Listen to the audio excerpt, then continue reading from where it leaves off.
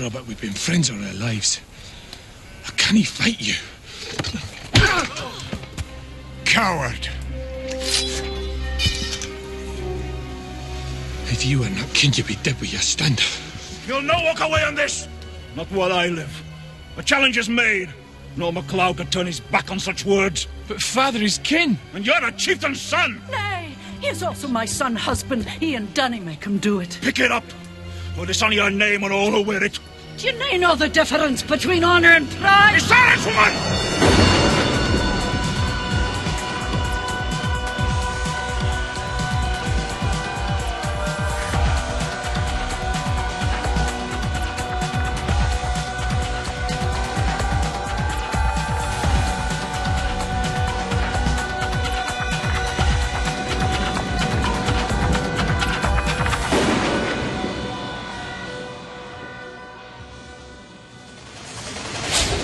You'll not make me a cuckold. Welcome to Highlander Rewatched, the podcast where each and every week we talk about another facet of the Highlander universe. And we're back after our Highlander 3 coverage talking about Season 4. We're back into the series. I'm one of your rewatchers. I'm Keith. Get cucked. This is Kyle. And this is Eamon. Guys, has your relationship or just feeling about the word cuck or cuckold or any of this stuff really changed because of the Trump administration? I know mine has. It's improved. Really? I love cucking those libs. Every day, man. Little special snowflakes. Oh, boy. Yeah. I'm going to sprinkle some snowflakes on my boner. Wow. Excuse me? Giving you I'm some- not sure what this analogy meant. Well, welcome back. We're into Season 4 now, returning to the series. So this is fun. We covered Highlander 3. And expect probably a bonus episode where we read some reader mail. Yeah. We know it's not called that.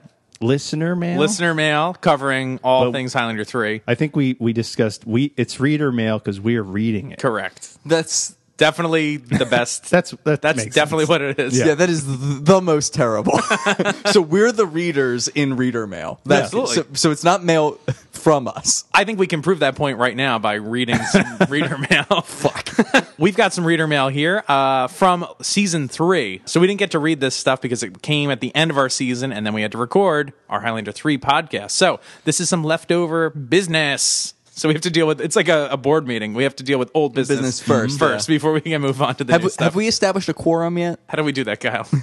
Well, let's get out Robert's rules. Okay, good. All right, read this mail. So let's do some reader mail covering two classic Highlander episodes, Mortal Sins and A Reasonable Doubt. One classic Highlander episode. They're all classics at this point, right, guys? If it's just about vintage, sure. Okay, so our first email comes from Brian S. Regarding Mortal Sins. He says, Brian's. Brian. Hey guys, Brains. easily one of my all-time favorite episodes. Classic bad guys trope. Nazis. I hate these guys. Yeah, okay, good. You're on the right side of history, bro. Yeah. If you meet someone who's ambivalent towards Nazis, you probably don't need them in your life. Very fine There's people. fine people on both sides. There fine people on both sides. What about the alt-left, guys? What about the alt-left? It was cool to bring back characters from previous seasons. The French pimp George.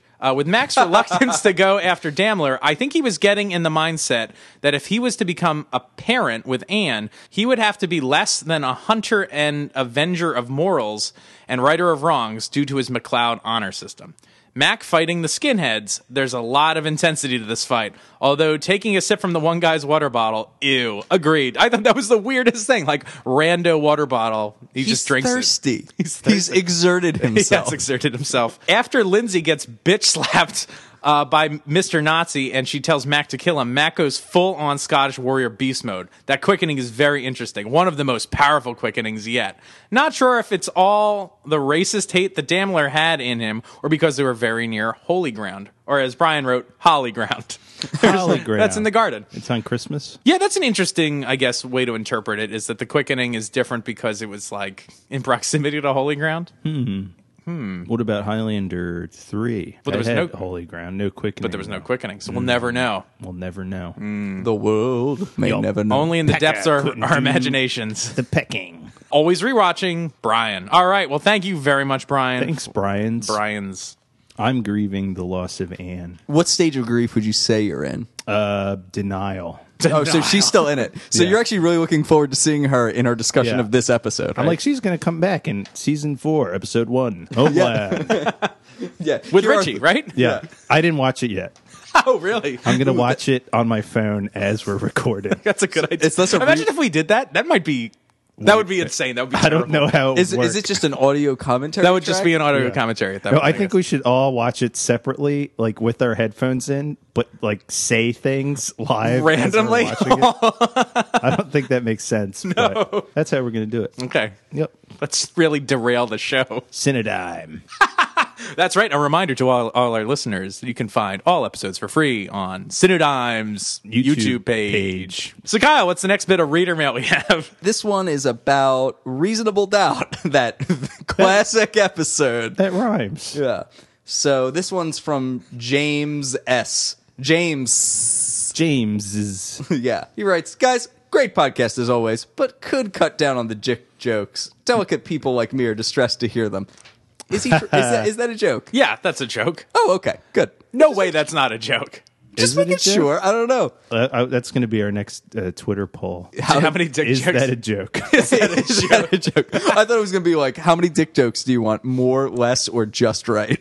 It's the Goldilocks the situation. Goldilocks of dick jokes. But on a more serious note, the question of was Kagan sexually molested came up. Ooh. I'm going to say no. This is a blisteringly hot take Ooh. right now, so get ready for this.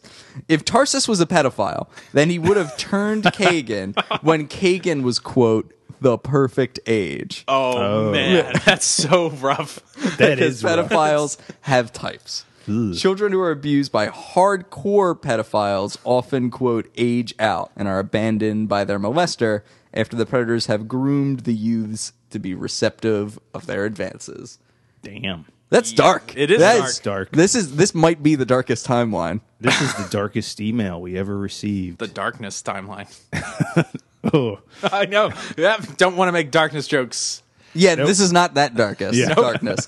That is not to say that Kagan was not abused, both physically and psychologically. His comfort at brothels suggests that Tarsus took him to such places often as Kagan was growing up. No doubt, Tarsus also beat him to establish dominance when Kagan was still young. Such actions would create psychological patterns that would create someone who steals, frequents brothels, and kills those who defy him. But I think this episode shows that Duncan will give someone a chance. He's not a precog cop. Is that a That's a Minority Report reference? There we go. Tom Cruise. Future crimes. But he's Max not von stupid, Sydow. and as has been said, immortals don't need reasons to kill each other. Kagan was in the game. Any reason beyond that is the cherry on the sundae. He also Interesting. drops in a little line about mortal sins. This episode and Mortal Sins put a lie to the notion that Duncan is a self-righteous judge and jury. He isn't, and people die as a result. I recall frequently reading, back in the day, that McLeod was judgy and had no right to do what he did. I always thought that how many people have to die before someone can say, hey, that thief and murderer has to go. He doesn't impose the death penalty for lesser crimes. See Amanda and Gabriel Piton, for examples. Piton only died after he killed, not after he stole. That's true. This episode also reflects David Abramowitz's philosophy that after a certain age, people don't change. They are who they are. A person may become a better or worse version of themselves. Kagan had plenty of time to change. He just threw away the chances. Who is your daddy and what does he do? Lieutenant John Kimball.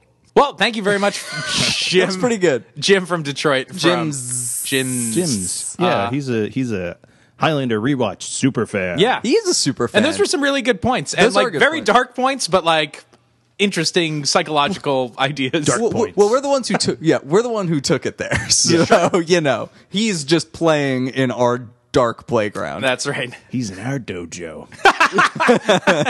Yeah, those are good points. The one I'm curious about is, I do think that Matt gets a little judgy. We make that point a few times. The thing is, the show gets on, it's less so. Well, because that becomes a point of contention for Mac. Like how he's judged people in the past is like haunts him a little bit, which is good. Right. And also, I just think as the show goes on, they just develop more complexity so that insofar as Mac is judging someone, you've gone through the ride with him a little bit. You're experiencing the motivations that lead him to do it. That makes it feel more appropriate. Whereas in the first season, sometimes he just like hauls off and kills people, and you're like, whoa, hey-o.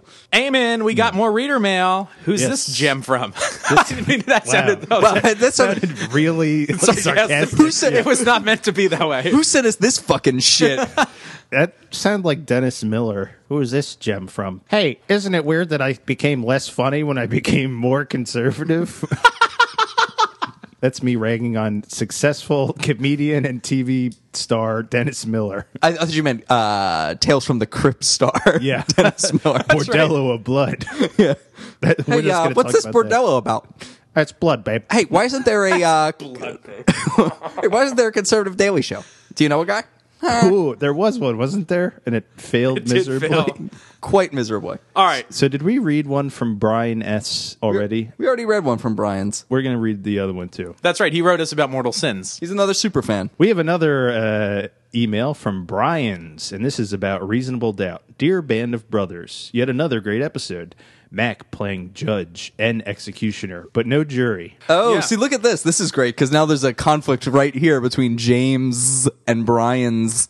Yeah. They're like, he's not judgy. And this one opening line, he's very judgy. Yet again, according to the MacLeod sense of moral righteousness. But this is the Highlanders story of Duncan's evolution. One of my biggest issues is that during the final fight with Kagan, there are people in the background. So did they just witness a man murder another man by beheading him in broad daylight? Well, they certainly at least witnessed those kicks. Yeah. Those sweet kicks. Like, Sweet, maybe not the sweet beheading, kicks. but. And witness a quickening? Tarsus, a.k.a. Bargain Basement Timothy Dalton, He absolutely Yeah, is. that's He so is. good. child stalker as he was, is the first of several immortals that focus on their protege going up against Duncan. I like that when he typed protege, he has like the little accent marks over the E's. Nice. Good on you. I don't know how to do that on the keyboard. Am I an idiot? You're getting ready for a Highlander computer tip here. Yeah. Highlander retype. You use a Mac, correct? Yes. Hold down the key. So if you Oh, want really? an E, if you hold it, it will then give you a pop-up menu with all the different, like umlauts and all that sort of Ooh. stuff. So if you do It won't just write E. No, it won't just write a bunch of E's. How do I do it on a personal computer? Do you I know that? don't know. Kyle, do you know? Usually spell check fixes it for me. Oh, actually. really? Yeah, it like When I it's have gotten good enough problems, that it before I knew knows. the hold down the button trick, I would Google it and then copy and paste the Google nice. response into the Word That's a document. good little workaround. Brian, I want you to email us and tell us how you did it. That's your homework. That's your Highlander homework. about Highlander homework. Thanks for the email. Yeah, that's great. Yeah. Thank you, as always, to these super fans. There are a few people who write us often, and we love it. Feel like I know you. Oh, and right. Brian and Jim, can you argue over email and then we'll read that? Yeah. I want you both to reply to each other's email Yeah. Fight. and then we'll read it. Well, thanks everybody for writing in. So I think it's time Thank to you. discuss season 4 now. We're hopping into episode 1. I just want to say I'm really excited to not hear I'm glad we're getting into season 4. We're getting away from Highlander 3, so I don't have to hear Bonnie Potmore again. Oh, But yeah. Bonnie yeah, that's Portmore. good. Yeah, it will Oh, be nice to yeah. not hear that To not- incessantly. And it really. would really suck if you had to hear that 5 times. Yeah. And So- the first time you're like, oh, this song's so pretty. And the second time you're like, oh, this song's still pretty. And then the third time you're like, again? And then maybe the fourth time Mac is doing Tai Chi in front of the castle and I'm just confused. And then probably the 5th time I'm like, I'm over this. Yeah. Well, it would suck if that happened, right? It would, but luckily it's not going to. Right. Oh, okay. All right, well, let's talk about the deets on this episode, guys. So, this is season 4, episode 1, Homeland. This first aired September 25th, 1995. Oh, I thought it aired 2015 on Showtime. Did I watch the wrong thing? Oh, Homeland. That's right. I get it. Get on my fucking level. That has what's this that guy's is this is name? good stuff, guys. This Let's is keep it good coming. stuff. Broadway star. Yes. Ah, fuck. I know. I'm blanking on his Mandy name. Patinkin. Yeah, that's a Mandy Patinkin vehicle. Yeah. Damn it. Very good. All right. So, this episode was directed by Adrian Paul. Wait. Star of Highlander? The one and the No, same. the other one. He directed it? Oh, Connor McLeod. This is actually Adrian Paul Phoenix, the character from Tekken. Oh, wow. Adrian Paul Phoenix. That's good. He came to life from a video game to direct this one episode of Highlander. It's his best work. It is. So this is his first of 4 episodes he did. Whoa. Yeah, he also did Methuselah's Gift, Revelation 6-8, and The Modern Prometheus. Since it's a new season, I thought we'd check in with Adrian Paul. He's not on the phone, if that's what you think's coming. Oh, I actually thought he was on the phone listening to this whole time, wanting to kill us. But Yeah. If he was listening to all of this, God bless him. But I was looking at his IMDb page, wondering what's AP up to now, and he has a bunch of shit in the works. I don't know. Really? Yeah. So 5 new movies. Wow. In the works. So he's got a movie coming out called Egil, the Last Pagan. Can you spell that? Eggo, like the waffle? Yeah. Egill. I don't know how to say it. Egil. Oh, like blueberry Eggos. Yeah. Egil. Eggle. Leggle my Egil. Legolas! But like, how much syrup can you get in each square? God damn it. All right. So it's That's how I pour it. I pour the syrup into each square. Like meticulously, like with an eyedropper. And if I fuck it up, I throw it out. so it's an animated movie. He plays the voice of Aaron Bjorn. I don't know. It also stars Michael Madsen. So how about that? Oh, hey. Hey, you know you're getting some good stuff Right. there. He's also important question. Michael Madsen, good actor or bad actor? Only if he's in a Quentin Tarantino role is he good. Yeah. But he was so good in Blood Rain. Oh, well, He's also in a movie called A Beautiful Distraction as one of the stars, Michael. It also stars Vivica A. Fox. So Ooh. that's something. He's in a movie called Inferno by Dante. Inferno And by his Dante. character is Speaker, Eighth Circle, The Sorrows of Discord. This movie, much like the first with Michael Madsen, stars Eric Roberts. ooh. I know, right? Star of a talking cat. Our favorite Eric Roberts movie. Anyway, I looked this movie up. This looks really Bonkers? bad. It's animated in the sense that it looks like the animation style of Reboot, Ooh. only in the background, and the actors are just, it looks like they're just reading the poem, and they're standing in front of a green screen, which has got animated Inferno Devil stuff behind them. Oh, boy. Yeah. I like Reboot. He's in a movie called Snapshot as Alden Flower, and he's the star of this. And so the IMDb description is friends reunite for a party and hunting trip. It's the first time they've met since the hunting death of an unknown man. What? Yeah. Gregory, responsible for the accidental shooting, is crippled by guilt. But his girlfriend, Julia, is an investigative journalist, has her doubts. She begins to pick away at the web of lies while trying to keep her own secrets hidden. Ooh. So wait, that he killed him on purpose? Is that the deal? Maybe? I don't know. Or that he's not really dead? We've got a big watch list for the next year. And finally, he's in a movie called Harmless as state prosecutor Gary Feller. Gary Feller? Yeah. It says, based on a true story, the 1969 abduction of an 8-year-old girl led him to his most revolting murder in the What? His most revolting murder. Sorry, led to the most revolting murder in Florida history. Detective Redmond needed miracles to find her body, catch the killer, and bring him to justice. All right. Maybe I'm just biased, but I'm having a very hard time picturing Adrian Paul as a prosecutor. Listen, gentlemen, there's no possibility that she is not guilty of this pedophilic act. This pedophilic act. The most revolting pedophilia of my career. Oh, boy. All right, guys, so... Objection. This is hearsay. It does not fit under the exception in Rule 8033 for the state of mind of the declarant, Your Honor. He must be convicted because he set him on fire? I would pay to see this, guys. Yeah, well, we all know we are going to pay to see it, either in money or metaphorically. So, Metaphorically pay. so we're doing this. All right, so let's get back into this. That was our AP catch-up. Catching up with AP. Catching up with the he's also Associated the Press. star of Highlander, the TV series. That's right. Do you know he's Oh. also a director of that? What? He directed 4 episodes. Which one? I thought that was Adrian Paul Phoenix. All right, so this episode was written by David Tynan. The last we saw from him was both finales part 1 and 2 of last season. So he Little finished. hat trick going here. Yeah, that's right. So the guest stars in this episode were Matthew Walker as Ian McLeod, and he's Duncan's father, and we saw him in Family Tree. So it's cool that they were able to get the same actor to play his dad. And he was on Nightman. And Dayman. And David. Yeah, I guess that's the Dayman's theme. This episode also guest stars Karsten Norgard as Canwolf. Oh boy, that name. Karsten Norgard. Yeah. His name is just Swedish McSweedson. He was also the coach in Mighty Ducks D2. D2. That's right. Oh, yeah, And he was Coach he Wolf. was. So this guy's got like What? a wolf thing He's going got a on. whole, he does have Yeah. a whole wolf thing going. He was also in the Ken Gord produced Sweating Bullets. Ooh. So I guess there's our connection there.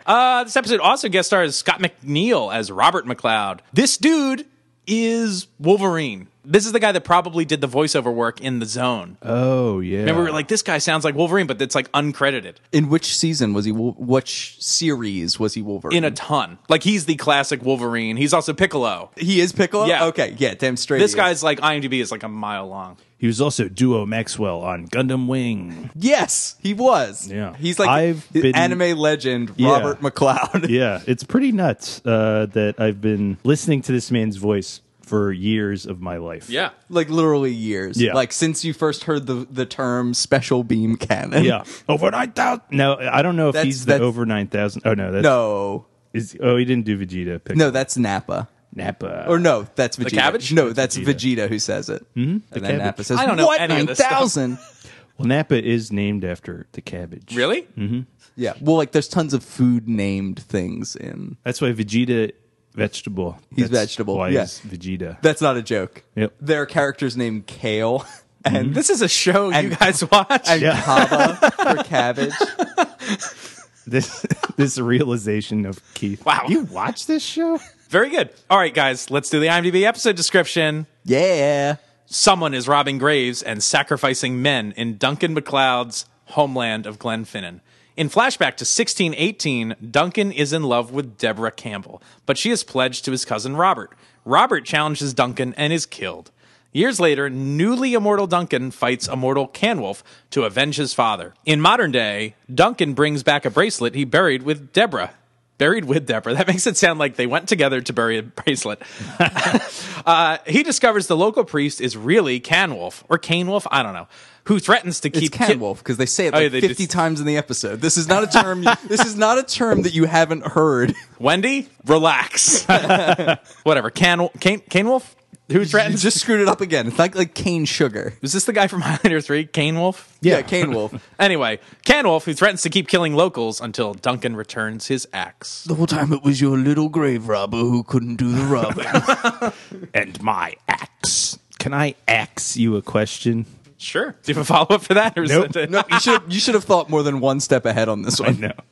We're all playing chess here, Eamon. That was a checkers play. I was right. hoisted by my own petard. All right, guys, let's hop into this episode. Is this our first cold open? It is our first This is teaser. which Wow. also, what an improvement these cold opens are. I like having them. cold opens are great. It's so And much better. And it makes like the theme song even like more punchy. when Like, it comes in. Oh, yeah. Also, so should we- good. do we need to explain what a cold open is? Because we've used, I guess it's a term of art like 10 times now. Sure. It's basically like the show starts with stuff happening. I don't know how to put it into words. It's not like You're the nailing theme this. song right away. Yeah, you like It's jump into just- some bit of action. Right. and- You join like in media res Right, usually, and then that happens before the credits. Right. Like establish, the and Office classically did cold opens, if that's something most people are familiar with. Like there was always kind of like a prank or some goofy thing at the beginning that sometimes was unconnected to the episode, but it was just a thing to kind of get you in the mood, and then the theme comes on. then- or like the classic CSI Right. kind of thing, where like CSI Miami, where he'll make a pun and then put on his glasses, and Right. you get yeah.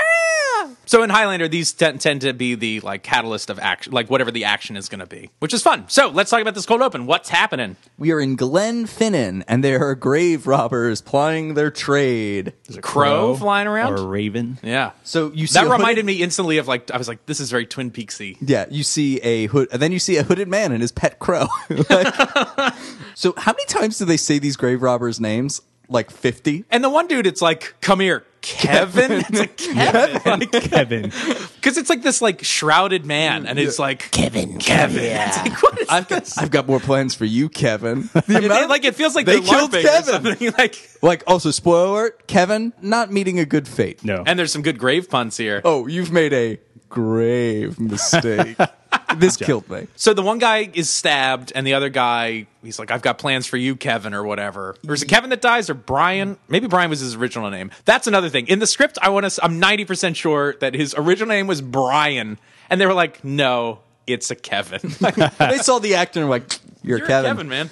Brian gets killed and Kevin is taken away. Yes. Oh, okay. That's what it is. Also, Brian and Kevin. Brian so and Kevin. they have a dialogue where it's clear they're looking for something for this guy. And they're like, well, how do you know it was here? It's like, because he said there was a battle here. And they're like looking for something. At which point they get into a dispute with the hooded man over what they're going to do with whatever despoiled treasure they find.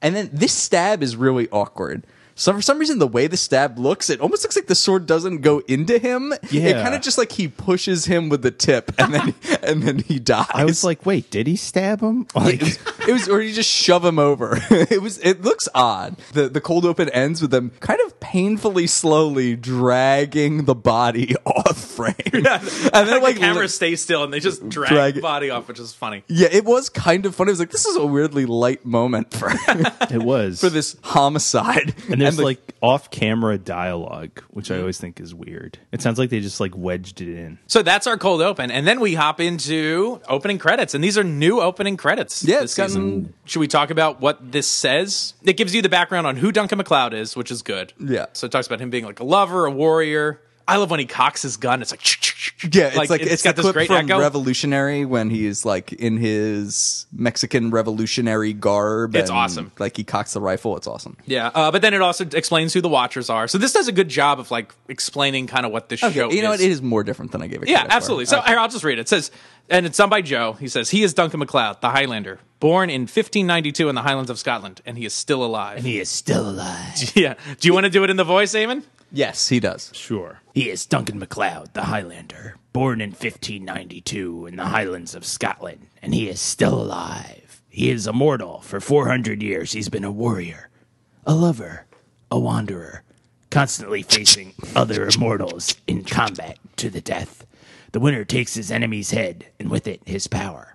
I'm a watcher, part of the secret society of men and women who observe and record, but never interfere. Not true. We know the truth about immortals. In the end, there can be only one. May it be Duncan MacLeod, the Highlander. There you go. Awesome. There's like dates scrolling on the screen. Right. Yeah. I think it's cool that he says, may it be Duncan MacLeod. Like, he's like rooting for him or whatever But he's interfering. all the time. Constantly.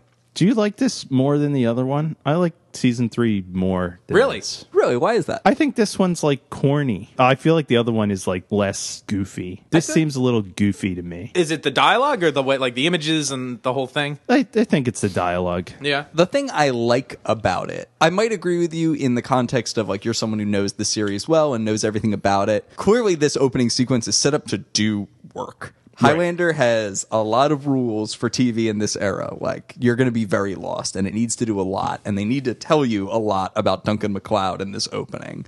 And I think it does okay at that, frankly. Yeah. I think it. So I give this points over the older one. Yeah. And there's like new clips in it that are nice. Yeah, which is cool. The new clips are cool. Like one from this episode where he gets his like first quickening and the camera like swings around him, which is like I That's think a good pretty shot, cool. yeah. And it's got like I think some good romance to it. Like he's been a warrior, Not his a first lover. quickening, his first buzz. I'm sorry, first buzz, First buzz. baby's first buzz, Baby's first buzz. and then the credits. There's only 3 people listed in the credits Yeah. as of now, which is Adrian Paul, Jim Burns, and Stan Kirsch. So we have no like ancillary characters like a Charlie or an Anne Or a Maurice. or a Maurice. That's right. So, My first buzz was when I watched Toy Story. yeah.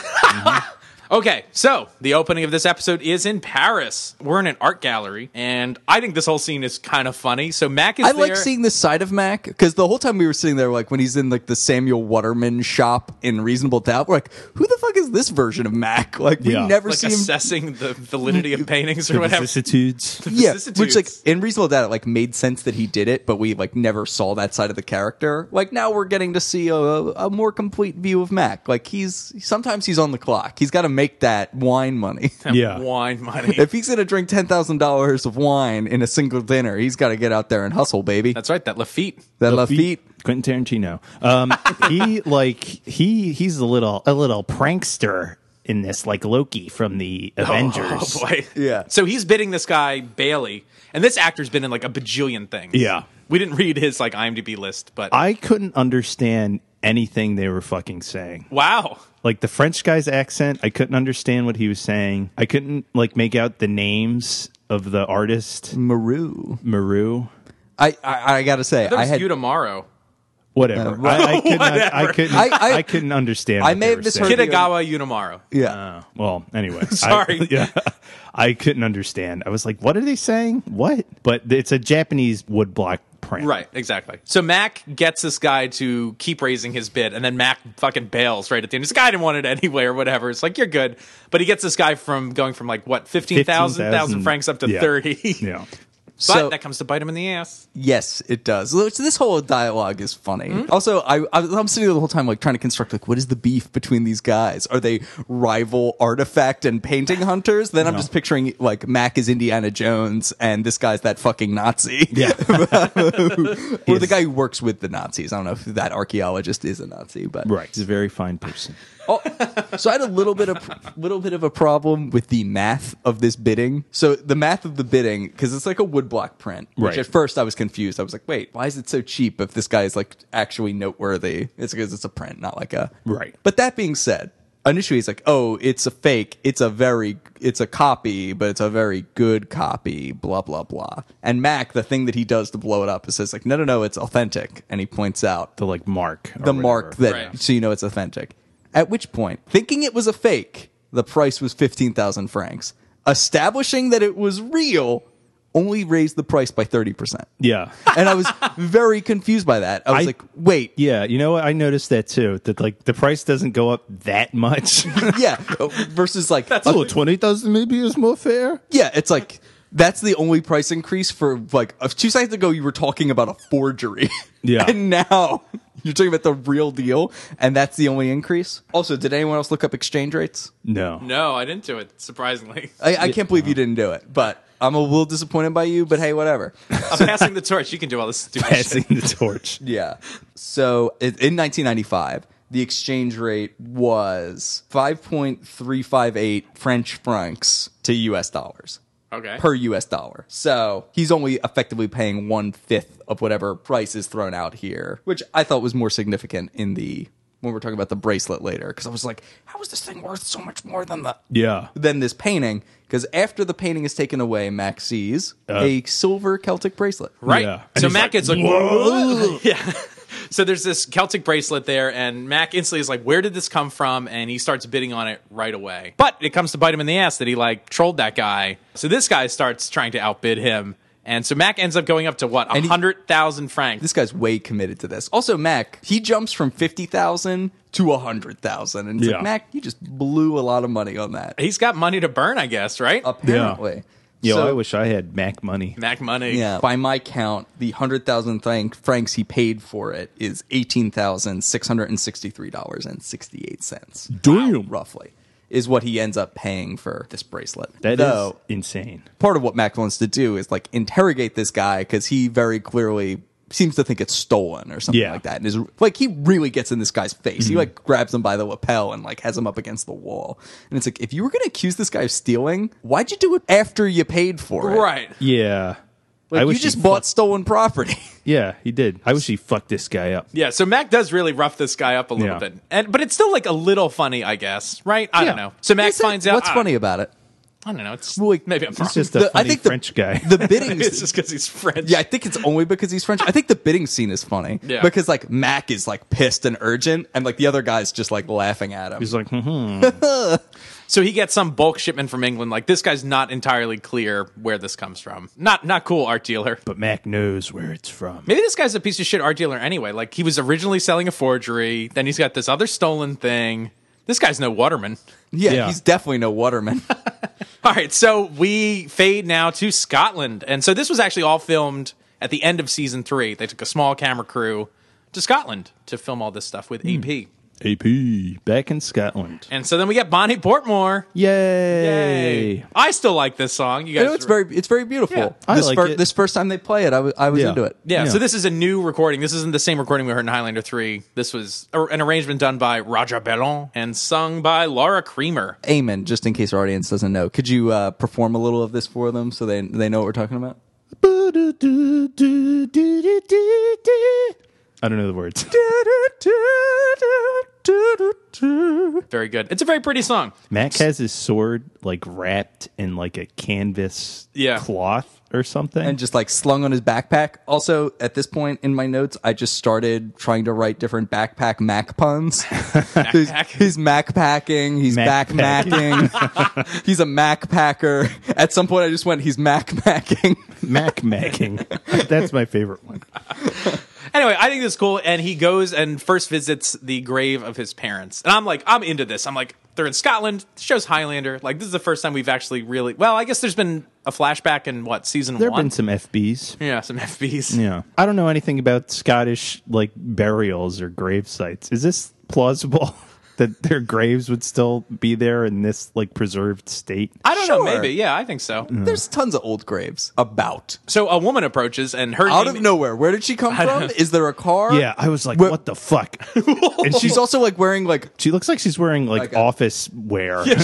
she's wearing like a skirt suit. well, I Yeah. think that's because she's going to a funeral. She's going right? to a funeral, So I think yeah. she's on her way to the funeral. Is she walking? I think so. don't know. Yes, Yeah, okay. yeah. All right. I was like, where the fuck did she come from? Because it seems so remote, and then she just emerges. Also, this is about her in general on this episode. She is really abrasive. This whole episode. She's like ramps to 10. Yeah. Yeah, I'm like, right away. Yo, could you back off a little bit? She is very abrasive. But she's like, who are you? You're standing on my ancestors' graves, dude. Right. And so Matt gets excited that her name is McLeod. And he's like, oh, I'm Duncan McLeod. And she's like not having any of that. And she's like, oh, you're just like some tourist that's like trying to reclaim your Highland roots. Like, I don't buy into this bullshit. Like, you're not authentic. Like, Yeah. she's a hipster. yeah. Yeah. But I was into the Scottish Highlands before Yeah. they were cool. Right. But I guess Yeah, she's like, I burned my own peat. I burned my own peat. The Yeah. peat. She had 10 years of American schooling. Why did I say it like that? Because like her, you're trying to justify your accent. Your shitty Scottish accent.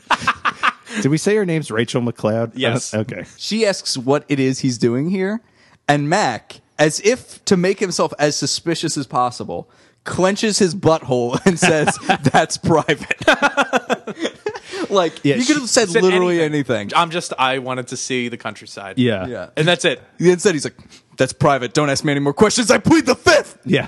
Well, it's like she's really like combative and like accusatory, and he's like as suspicious as he can possibly Absolutely. be. So this is not a good combination. Yeah. And she's like, we're burying one of our own, and we don't need outsiders around here. Right. Which is like, yay, xenophobia. Yay. And also, she runs an inn. Yeah, like- Get a new line of business. Yeah. No, I really would not like it if travelers came through here, because I am inherently distrustful of all of them. Maybe buy a hotel. Yeah. Maybe I should just go work in a customs office. Actually, I was thinking about being a tour guide at Ellis Island.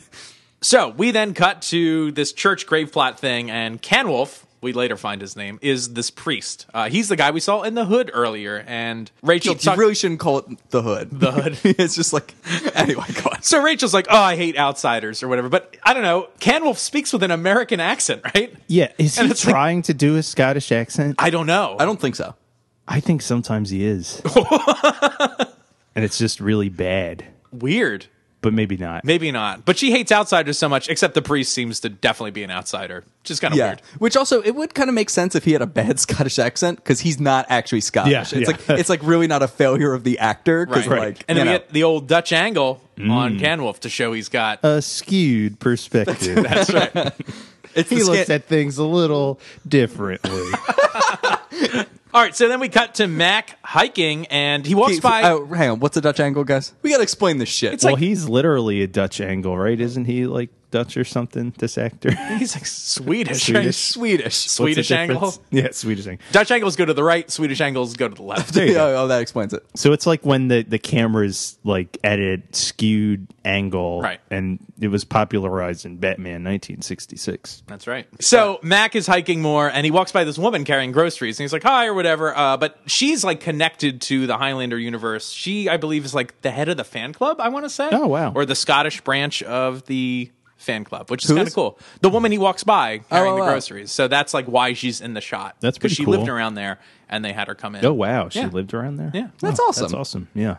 So I have a question about this. So he walks into the inn. Right. And who is working at the inn? but Rachel McLeod. I'm like, what's the timeline on this? It must be a lot later, right? What was Mac doing? He was I guess walking the whole wandering time. around? He Just walked 30 wandering miles around, to get yeah. there. It's a cold day. I was like, what? It was also a very fast funeral. Yeah, I guess the funeral was really fast in the Grand Highlander tradition. So she's in, like, also when Mac walks into the pub, like everybody, it's like a record scratch. yeah, Like, everyone gets quiet and just stares at him. My note says, quote, Mac gets a Scottish record scratch. Yeah, that bagpipe stops playing. Yeah, she's like, oh, I can make you some haggis, and or do you want a kilt? And he's like, just an ale. So they're not too friendly. And then Joe pops out. Yeah, he's Heyo. Like, hey, buddy. Everything you do is my concern. He's a Scottish shit fanatic. yeah. Joe is doing his most effective watching ever. Ever. Yeah, he At gets this there point. before Mac. Like, he Yeah. really tracked this shit down. Hey, I'm your watcher. Which all I could think of was, hey, I'm your Chadich. No, Chadich, no yeah. one. I don't know what That's that a is. Worf Star Trek reference. Yeah, he becomes his combination combat partner / lawyer. Lawyer. His Chadich. It's weird that I know that word in Klingon for some, like, that sticks out to me. They say it like 10 times in the guess episode, and the episode ends with Picard doing one of my favorite lines ever of, hey, I'm your Chadich. I like those the best. Tajich and Chong movies. Okay, Chadich Marin. Yeah, so he's my on the favorite. wall is a Scottish claymore, and Max stares at it, and we get a flashback. I love this transition, and I love that he's there, he's talking with Joe. Joe's spouting some shit, and Mac Right. just zones out and like starts moving towards the sword, and then the cut is kind of through the sword. Right. Yeah. And this is like they use this kind of transition 2 times in the episode, I think, or maybe more. They like cut through an axe later. Like they use an object to kind of push through, and so like the actual flashback image appears on the blade of the sword, and then you zoom into it. It's yeah, cool. it's cool. So we flash back to Glenfinnan 1618, and Max walking with his father, and they're talking about the Campbells, which is like a rival clan. And then we see Debbie. And Debbie is like... Debbie becomes a Debbie Downer later, Yeah, but Debbie, yeah, literally. She's like wiping her boobs. yeah, she's She's taking a literally sponge just bath. cleaning Yeah. off her boobs. And Mac's like, oh, shit. Yeah, he actually makes a wolf sound, and his Yeah. head turns Ow, into a ow, train ow. whistle. Rolls out. Yeah. And he has to roll it back up with a crank. So Mac knows this lady. Well, they're in love. They're in love. And his dad's like, go get him, Tiger. Right. Yeah. And so I guess they want to get married. However, Mac, I guess, talked to her father. She's a Campbell. And her father has already, I guess, promised her to Mac's cousin, Robert. So it's not going to happen. And Mac is here to deliver the bad news in his young Mac voice. That's Young right. Mac. This is like Mac before his balls dropped or something. I don't Yeah. understand. He's like, oh, hello, but I love you for all of my days. Yeah. He's like, and he has like kind of like sweet puppy dog eyes. Yeah, like, yeah, like that's there's a what I was look gonna say. about him that He- is very innocent. and- Yeah. Yeah. Which is good. Good on Don't Adrian for like really making a difference in his acting, I think. important question though. Do your vocal cords really change if you're immortal? I think they do. I think you become gruffer. Okay, so his vocal cords are not locked in place at the time when he turned, Yeah, I guess not. right? Like, I totally buy that people's voices change over time, but is his voice changing over these 400 years or whatever? No. I think it's still the same voice. I just think it's like a level of confidence. The way he speaks is just different. No, it is like an octave lower. He's like, oh, hello, I'm Duncan MacLeod. And I was like, there's a possibility. He's like, oh. Well, It sounds like his voice is like the product of like 50 years of hard living and some brandy. Like, that is a change. So we skipped the part where Mac says we can't be together. Oh, She's yeah. freaking out about it, and he gives her the silver bracelet. That's that's right. So then we cut a little later and find out that Robert is a piece of shit. Yeah. And he's like a real abusive So he boyfriend. like sees the bracelet on her, and he's like, "You have to give this back. You're not going to wear something another man gave you." Right. This basically boils down to her saying, "I'll marry you, but I'll never love you, and I'll always be thinking of Duncan MacLeod when we have sex." yeah. Which is, wow. And then That's- he's like screaming. He pushes her down. He's like, "You'll share my bed and bear my children," and like shoves her to the ground. It's no good. yeah, it is real bad. And then he's like gonna slap her, and who steps in but Dunko? Dunko. Dunko grabs his. I was trying that out. I like it. Okay, we're liking it. Dunko grabs his Dunko hand Baggins. before he slaps her, and he's like, "I'm not going to let you hit her." And then Robert fucking throws it down, and it's like, "All right, I challenge you to a duel. What does he say, Keith? He's like, you will not make me a cuckold. Yeah. Get cucked, libs. I'm not getting cooked. You're the cuck. No puppet. So Mac does not want to fight him because he's like, this is not worth it. We've been friends for years. You're my kinsman. But he's like, nope. And his dad like pressures Mac to like, Yeah, Mac's actively walking away. and he's when like, it's you're a chieftain's son. Like, you will. No show McLeod honor can here. turn his back after such words or Right. some shit. Yeah. So then there's some, like, this is the clip at the top of the And the episode. father has the sword. Right. So Mac's mother comes over and she has a very different opinion. And this is a really great point she brings up. Like, what's the difference between honor and pride? Like, which one are you trying to, serve here? Which I think is pretty interesting. And so she does not think Mac should fight as well. His mom is great. Yeah. Yeah, There's- she's a there's- level-headed lady. Yeah, this is one of, I guess, 2 big interactions we see with her, and both times we're like, good on you. And Ian is like, be silent woman. So there's yeah. a lot of like, Great stuff happening. yeah, good treatment of women in this flashback. Yeah. Guys, I just want my country back. So Mac gets peer pressured by his dad into fighting his cousin. Right. Yeah. It's fucked up. Yeah. So Mac ends up, they knock over like a fence with some sheep. Yeah. I love this fight. Yeah, it's good. It's really good, and it's like full of emotion. Like they really are very upset. And Robert, after the sheep dive, manages to like cut Mac's arm, and Mac's like, okay, like because That's a lot it. of You can be traditional satisfied. duels were like to first blood or something like that. So it's like, but that's not enough. Robert No. is. Robert's a fucking dickhead. He's a dickhead. Why are they friends? Well, he's got like anger problems. That's why he's Wolverine. yeah. That's true. So Mac ends up stabbing Robert, and then Robert dies, and it's like, Dies in his arms, and That's Mac right. does not take it well. Mac's father's basically like, you had to do that. I raised you to be the leader of this clan. Right. And you have to do shit you won't like. So then we flash forward back to the present in the bar, and Mac's looking at the sword, his father's sword on the wall, and talking about how this was like supposed to be his sword. And he's like, it just never happened because of obvious things. Mac got banished and all that shit. Right. So then Mac goes over to like get a room and he just puts the brace like on the counter. That was my biggest note was just like, why did you put this very valuable thing just on the counter in a public space? Yeah. Why did you even have occasion to take it out of your bag? Yeah, right? Yeah. Well, Like, what is it, just jiggling around in his pocket with the keys? Like, what if it fell out when he was like walking down a hill? It's so odd.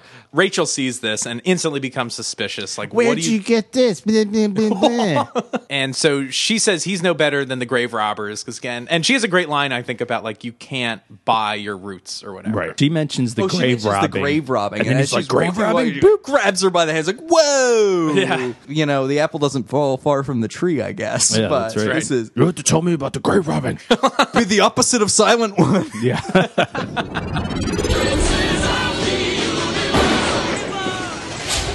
Hey guys, so I got my report card and I want to put it up on the refrigerator. What can I do that with? God, I'm sorry. Well, Ant-Man. first, how was your report card All this Fs. semester? All F's. Oh, why do you want it on the refrigerator? As a stern reminder that I need to up my game. Oh, okay. Well, unfortunately, I don't have any magnets so we can publicly display your shame. man, I don't either. But I bet there's probably an easy way to get them. There is. That reminds me of the Highlander magnets that we made. Oh, those. How could I have forgotten? I don't know. Well, how can we order these magnets? we can order them on Facebook or on our Etsy store. And there are 5 magnets featuring 4 characters from Highlander, 2 Duncans, a Mythos, a Joe, and an Amanda. That's right, a double dose of Duncan. A double D. dose of Double D. Duncan. And they are currently on sale for the low price of $15 for all 5. That's like $3 a magnet. That's bonkers. It is bonkers. That is bonkers. And These they're are- pretty strong. Like, how many of your report cards do you think they could hold? like 4. 4? I think So, you could like- do more than 4. Or yeah, 5. probably more than 5. Yeah, probably 5. I think 5's good. So you can see so many All Fs. my Fs. 5 report cards worth of Fs. That's a fuck ton. So if you want to see a fuck ton of my Fs, you better order me some of these Highlander magnets. That's right. And order one for yourself. So head on over to our Etsy or Facebook store today to pick yours up and support the Highlander Rewatch podcast. Back to the show.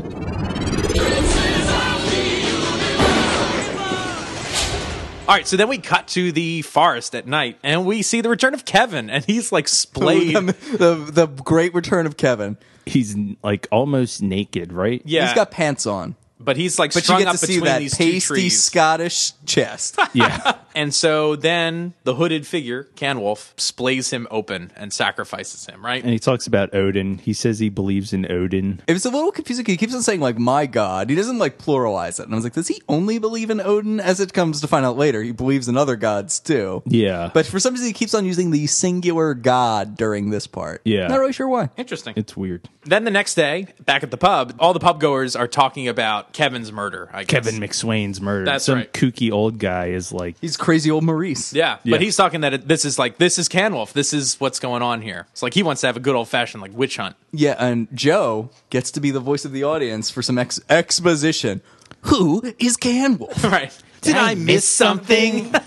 Who? the old man says at one point they had to have a closed casket funeral because of how brutally Kevin was killed because they didn't want to scare off the tourists. And Rachel's like, fuck the tourists. I don't care. And It'll again- put me out of business. Yeah. Again, to Kyle's point, you run an inn. Like, come on, man. So we also find out that part of this legend is that a MacLeod will come back from the dead to defeat him, which I think is cool. Yeah, that there was like a Viking raider who was destroying everything, and that a MacLeod rose from the dead to defeat him. So somebody makes a joke to that effect, and this old man is not having it. He gets real pissed. Tell that to Kevin. So then we cut to the church, and Canwolf is there with Rachel, and he's asking if there's like any more death records on file, because I guess he's worried with all the grave robbing that they're like losing track of people, but he's not really. He's looking to rob more graves. The scheme becomes clear. And so the idea is, I guess, that he's looking for his axe, what we later find out. And I guess he thinks it's buried in one of these graves, right? Yeah. Yeah. So, but then she mentions MacLeod's like sniffing around or whatever, and he's like, well, let's not call the police, because I think he wants to see Who this is. That's right. What's And also, he going probably on. just doesn't want more cops around while he's trying to rob all these graves. Exactly. Right. So then we get a crazy bit of dialogue. I love this. I laughed out loud. Tell us what happens, Kyle. So he's, again, playing this priest, and he sees her out. I think it goes from being like just a focus on him to being like a full focus shot. So now you see in full view like the crucifix behind him, and he just goes, what are you looking at? Yeah. It's a minute. I was just like, this is good. I don't know. I thought that was funny. You guys was. don't seem to think that was funny. That was a liked little it. cheesy.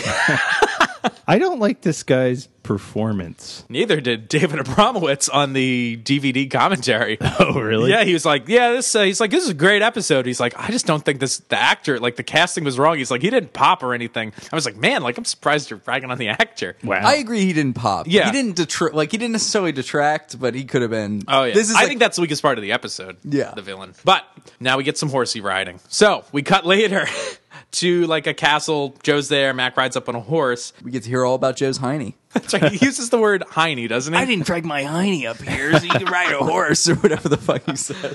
And they're like, they talk about this in the special features. Like, there are flies like flying all over the place. Yeah. So these shots were all filmed on this like mountain in Vancouver, this big Yeah. hill, and it was in the summer. And you can see there's like these little gnats everywhere. It looked really awful. Yeah. Yeah. So we get a flashback. Mac is basically saying he won't marry Debbie because he has Robert's blood on his hands. Yeah, that's sullied the whole thing. But Debbie has like a breakdown. This is like no good. So she runs off and she throws down the bracelet and She goes to her special place. her special place that she used to go to as a kid, and she's like on this ledge. And I think there's a pretty good line here where I guess, she's threatening to jump if Mac doesn't marry her. Right. Nothing says true romance like threatened Like suicide. hostage taking. Yeah, right? Like that's really what lifelong relationships are made of. Yeah. Right? Yeah. Mac then promises to marry her, and I like this line. He's like, I can live with the ghost of Robert, but I can't live with yours. Spoiler alert, Duncan. Get ready to do some hard living. Also, this is one of the stupid things I noticed. There's like a shot of pebbles falling down. I was like, is that a shot from Bless the Child? Maybe. Oh, yeah. Also, Yeah. in my notes, somehow there's a typo. Nice-ass pebbles. This has to be a typo. It says, there is a sick shot of some pebbles falling. Sick pebbles. I don't know what that was supposed to say. This was a sick shot. A sick shot? Yeah, this is 6th shot. Yeah, real sick. It's- Yeah, So you this see is a it? totally sick, like just camera pointing down shot. Nice job, AP. Sick shot, bro. Sixth shot. Nice ass pebbles.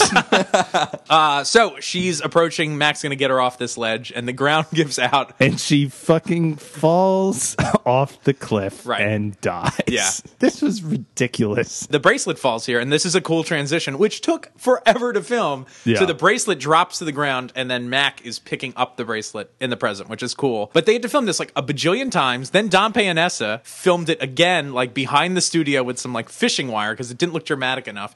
And then they had another crew, like by the third episode they were filming, still did some reshoots on this stupid bracelet to get this transition to look right because it never looked quite right, I guess. So there's composites of 3 different shoots to make this shot work. That's funny. So the church rules her death a suicide, even though it isn't really. Yeah, like what, do they just not believe Mac? I Or- guess not. So he buried her in an unmarked grave. Right, which is why he's like wandering around. Or trying not to find unmarked, but It can't be in a cemetery Right, or like any right. consecrated Yeah, ground. and he says all the landmarks have changed because it's been like 400 years, so he doesn't know where it really is anymore. So he's got a hunt, which is like kind of interesting. yeah. And there's some good footage of him like galloping around. No, I like this. It's got like they had a helicopter shot, which is pretty cool. It's funny, like I think now we can take for granted those sort of like aerial shots because everyone films with drones now, and it's like it's so easy for anybody. Yeah. Like even YouTubers are using drones to get like cool aerial footage. But like back in the day, you had to like mount that shit on a helicopter, and like it was a big deal to Yeah. get aerial shots. Like it was expensive. It's cool when shows like this do it. Yeah. Yeah, and they look great. I Yeah. mean, there's some very good Yeah. footage here. There is. Yeah, and then we get some cool. We get Bonnie Portmore again. Some cool Bonnie Bonnie Portmore. It's Coolio Portmore. Yeah. Coolio. Whoa. I would love to hear his But version. this was an insane thing to shoot. I don't know if anybody saw the DVD features on this. Well, they kept on getting rain in the camera, Right. So the very first time they shot it, they filmed it 3 times with this helicopter. Then they got the footage back and they were like, we think we got water in the camera. So then they tried it again. Oh, and also the first time they didn't have the right lenses when they even got to Scotland. Right. So they couldn't shoot all the stuff they wanted to. Then they were missing costumes. They left them at the hotel by accident. So they couldn't film some other stuff they wanted to. They were just trying to do some like kind of B-roll of Mac hiking around and stuff. Then the horse, I guess, got scared on the second time or whatever and threw Adrian Paul, and he like slid down a muddy hill or whatever, and they had to hike all the way back up. It was apparently awful to shoot all this stuff. Well, you can see the result of a lot of hard work, I guess. So Rachel is following Mac on his quest to find this, and Mac finds what he's looking for. He finds Deborah's burial site. And so he starts digging around. Yeah. And when he's done, he ends up running into Rachel, and she's like, your hands are dirty. Like, what is this about? But fortunately, we get treated to a few seconds of shots of that woman we just saw doing the same things we just saw her do when he's at the grave. It's like, oh, in Yeah. case you forgot, this is why I'm here. Yeah, Like, exactly. Oh, you mean that thing you did 5 minutes ago? I'm good. Yeah. Thanks. So Mac lies. He's like, oh, I fell off my horse or whatever. Anyway, so she's even more suspicious now. So we cut back to the pub, and Mac and Joe are upstairs, and Joe's like, why aren't you packing up yet? Like, aren't we done? Kind of awkward. Like, it looks like a security camera Yeah. shot of the two of them. I guess they didn't have room. Yeah, it's probably a small room, so... Yeah. Mac is gonna stay, he says. Right, because he's concerned about this grave robbing thing now, and he's like, I gotta protect my people. And Joe is like, these aren't your people, or Yeah. whatever. Like, you don't need to do this. I don't Save get your why complex. Joe is so like anti-Mac staying here. What Yeah, does he when care? he's like, He's on also, vacation. yeah, Joe here and later is like very against Mac getting involved in any conflict. You know what I mean? Which like, is all he does all the time, and all Joe asks him to do all the time. He's like, yeah, we got this guy in the zone. You want to go fix it for us? want to go fuck him up? Yeah, let's go fuck this guy up in the zone. Oh, this is important to you? Yeah, your needs don't matter. Yeah. It's an unbalanced friendship here, Yeah. Also, Joe's interfering. as usual. Again, yeah. yeah, it's like, come on, man. So then there's a knock on the door, and the Popo's here with Rachel. One Poe Yeah. is here. I thought there were 2. There's 2. I think only there one. too. I think one okay. has no lines. yeah, So, but yeah, Rachel really has a chip on her shoulder. I hate her. She's very unpleasant. She's the worst. Just like needlessly unpleasant. Yeah, she fucking calls the cops on Mac. And Joe's like, I had nothing to do with it. This ain't Joe- my room. Yeah, Joe throws Mac under the bus right away. He's like, nope. He can't nope. even see. He can't even see the bus, and he throws him under it. Yeah, Mac, he's like, I didn't do it. in case there's a bus coming, get down on the ground, Mac. Yeah. So they find Mac's sword, Right. and she's like, ha ha. She's like, I was wrong. It's about murder. Right. So now they think Mac's the one that killed poor old Kevin. Yeah. Still no scabbard. Yeah. They pull out his sword and it's just still wrapped in the cloth. Yeah, I And think it's he'd have a travel scabbard, right? Yeah. A travel trabbard. scabbard.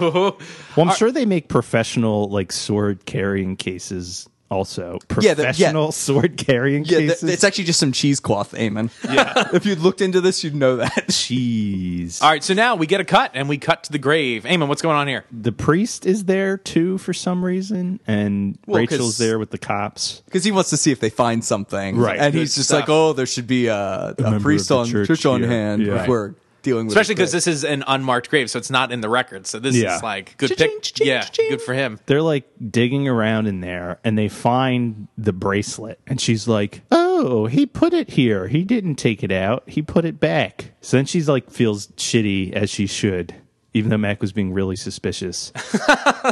She's like, "Oh, he has great clan loyalty that he would come all the way back here and replace this bracelet." So Right. she's like regretting her disgraceful actions. Yeah, and she like knows the story. Like she's, I guess, maybe like even the town historian or something like that. Like she knows the whole thing with Debbie Campbell and how she committed suicide, this and that. And she kind of fills Cane Wolf in on the legend Right. that a McLeod will come back. So Canwolf, under the guise of being impressed with Mac, is like, you should invite him to come to the church because I'm busy, I gotta pray, so I can't come to the pub.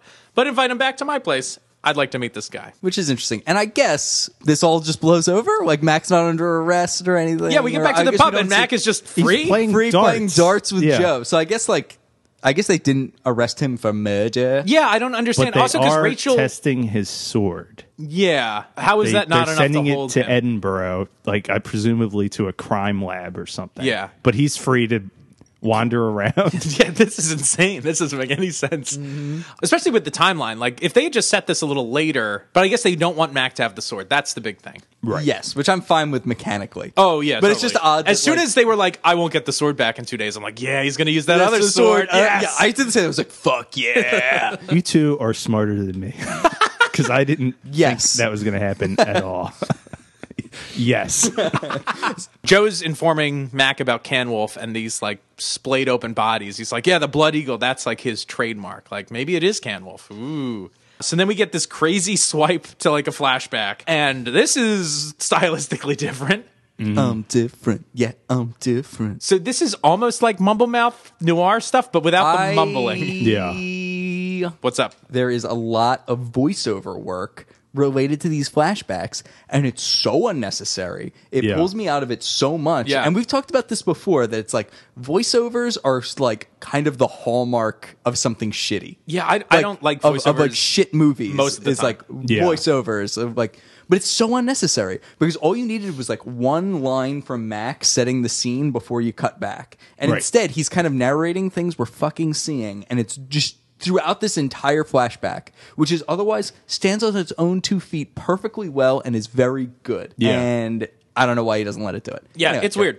So Mac is returning home because he's heard his father is dying There was an attack on the village. by Canwolf, right? Yeah. So he meets this guy like outside his father's house, and I like this exchange. Like that guy's freaked out that Mac is here. He's like, "Aren't you dead?" or whatever it is. He's like, you're a ghost. right? Don't they all look cleaner than they did in the first episode? Maybe. Like, I feel like they all look more like washed. Like in that first episode flashback, like Duncan looks a lot more like feral and like Well, he'd been unkempt. banished. Yeah, I feel like everybody does. Maybe it's just my imagination. maybe. But It also has that sepia tone on it. Yeah. That That's original true. Family Tree It's or that whatever. dirt tone. Dirt yeah. tone. Dirt tone. But yeah, I like the line like the villagers like, yeah, like Canwolf attacked, and Mac's like, that's a legend, and the guy's like, so are you. Like you're not supposed to be here either, which is pretty good. So anyway, Mac goes into the house, and I guess his father's dying there, and he gets to see his mom again, and she's super happy to see him, which is nice of her too. And she's like, claim the sword. Take it. You lead this clan. Like, he doesn't want to do it. He's like respecting the banishment. Right. Yeah. Respect the power of banishment. Because power is an Banishment for life, bro. Yeah, because power is an illusion. But so he takes the sword and is like, and he announces by the voiceover as if it wasn't about to be goddamn obvious.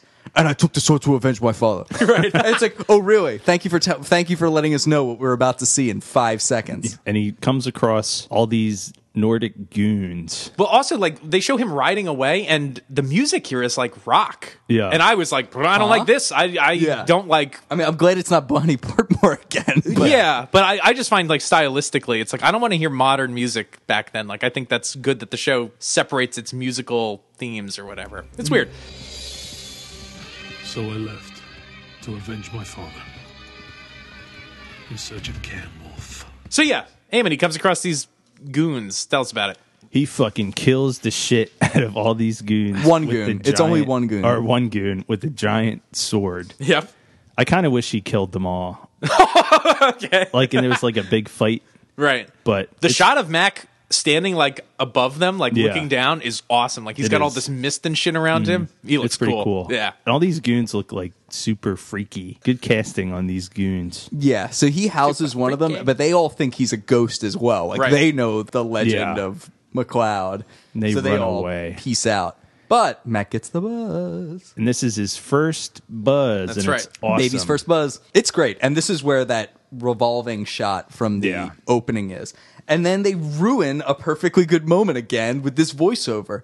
It was my first time. I didn't even know what it was. It's like, really? Because you're about to have you're about to have an exchange in the flashback with the guy where he's like, you don't even know what you are. So like, we knew that. Yeah. We already knew. You're not giving us more information. And when they come out of the flashback, they hang a lantern on that too. Like, I didn't take his head because I wasn't They immortal. explain it 3 times. Yeah, it's like- Yeah, it's like a gag in legal writing, and it's super irritating because it's not good writing for the Earth. Where it's like when you're doing legal writing, you're like, I'm going to tell you what I'm going to tell you, I'm going to tell you, and then I'm going to tell you what I just told you. Right. And that's like a format, and it's really frustrating. And they Yeah. do that here, and it drives me insane because it's like, I can accept that in a legal brief, not in my Highlander TV show.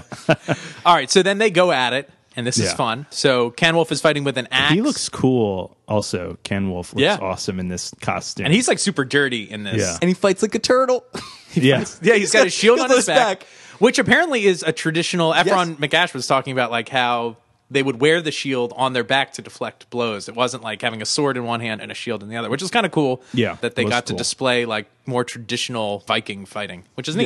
Yeah, it's this- great. this It's, is and this awesome. fight's awesome. It is It's awesome. great. This is a great fight. And Mac with this two-handed claymore thing is awesome. Like everything about this is fun. And Yeah. he does a really good job swinging that thing around because it looks extremely heavy. Yeah.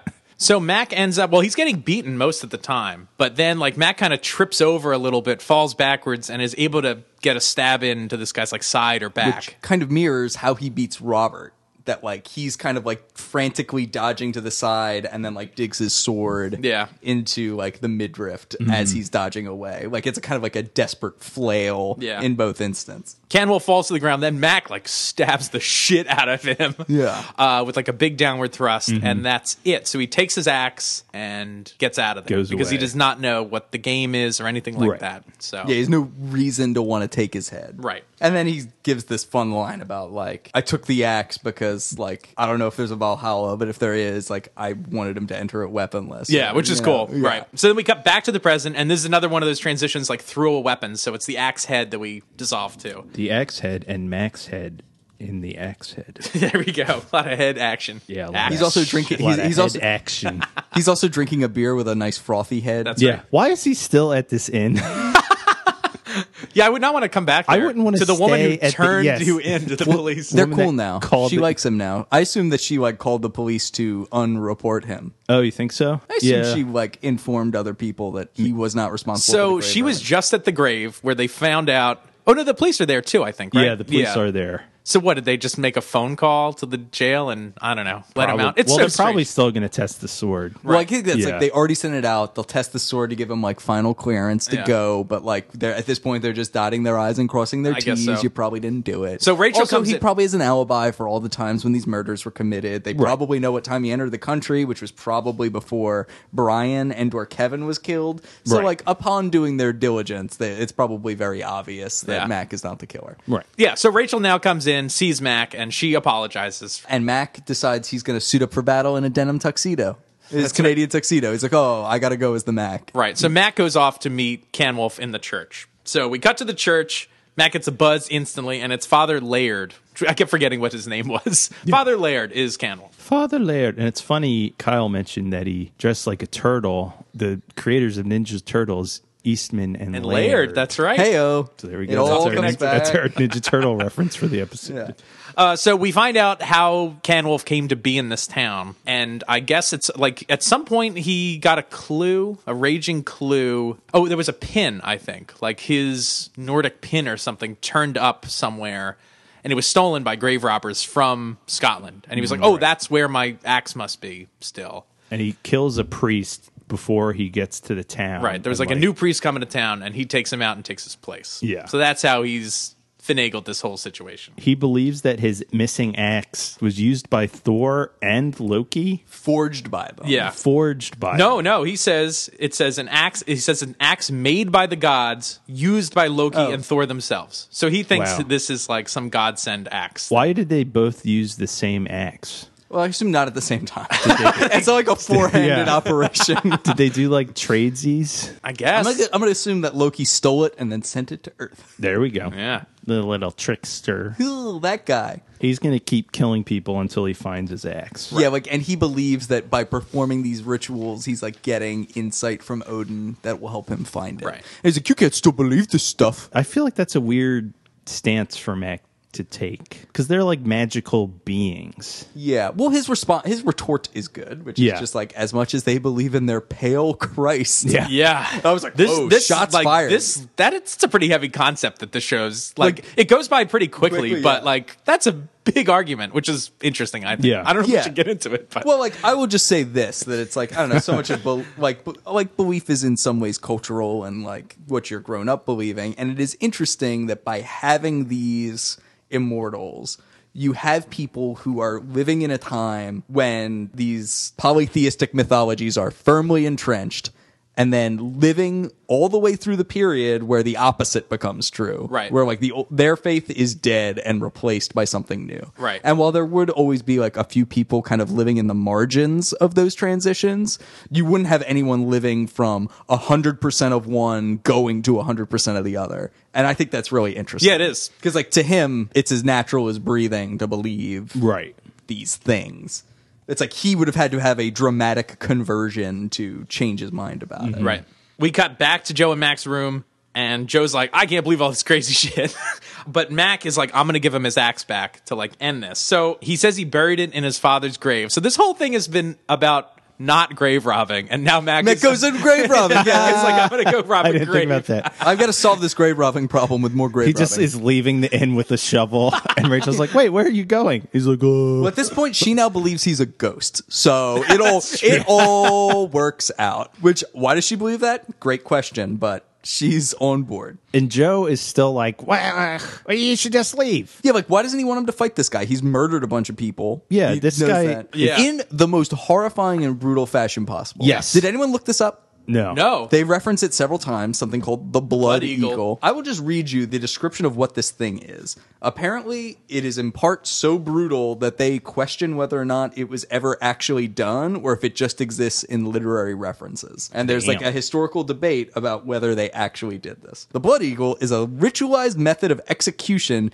detailed in late skaldic poetry. According to two instances mentioned in the sagas, the victim, in both cases a member of the royal family, was placed prone, the ribs severed from the spine with a sharp tool, and the lungs pulled through the opening to create a pair of wings. Jesus Christ. that's awful. That's why it's an eagle, is because you rip the lungs out and splay them into the pattern of a bird. Wow. Like, it's horrifying. And again, there's very scant evidence that this was ever actually performed, but it's presented in like poetry as a ritualistic execution. And Wow. it's like, yeah, absolutely kill this fucking guy. He's Yeah. like horrifyingly maiming people. Yeah. Well, he's- And as Mac points out, he killed my father. Yeah, this guy is absolutely worse than the bad guy in the zone. oh, yeah. A million times worse. This guy's Joe's like wants Mac to take care of. because he I gets don't know. business in the done. Trump there's- era, the drug dealers may get the death penalty, or at least he's in that's right. favor of it. So I mean, this guy gets stuff done. That's why he's Canwolf and not Cantwolf. Yeah, not Canaan Wolf.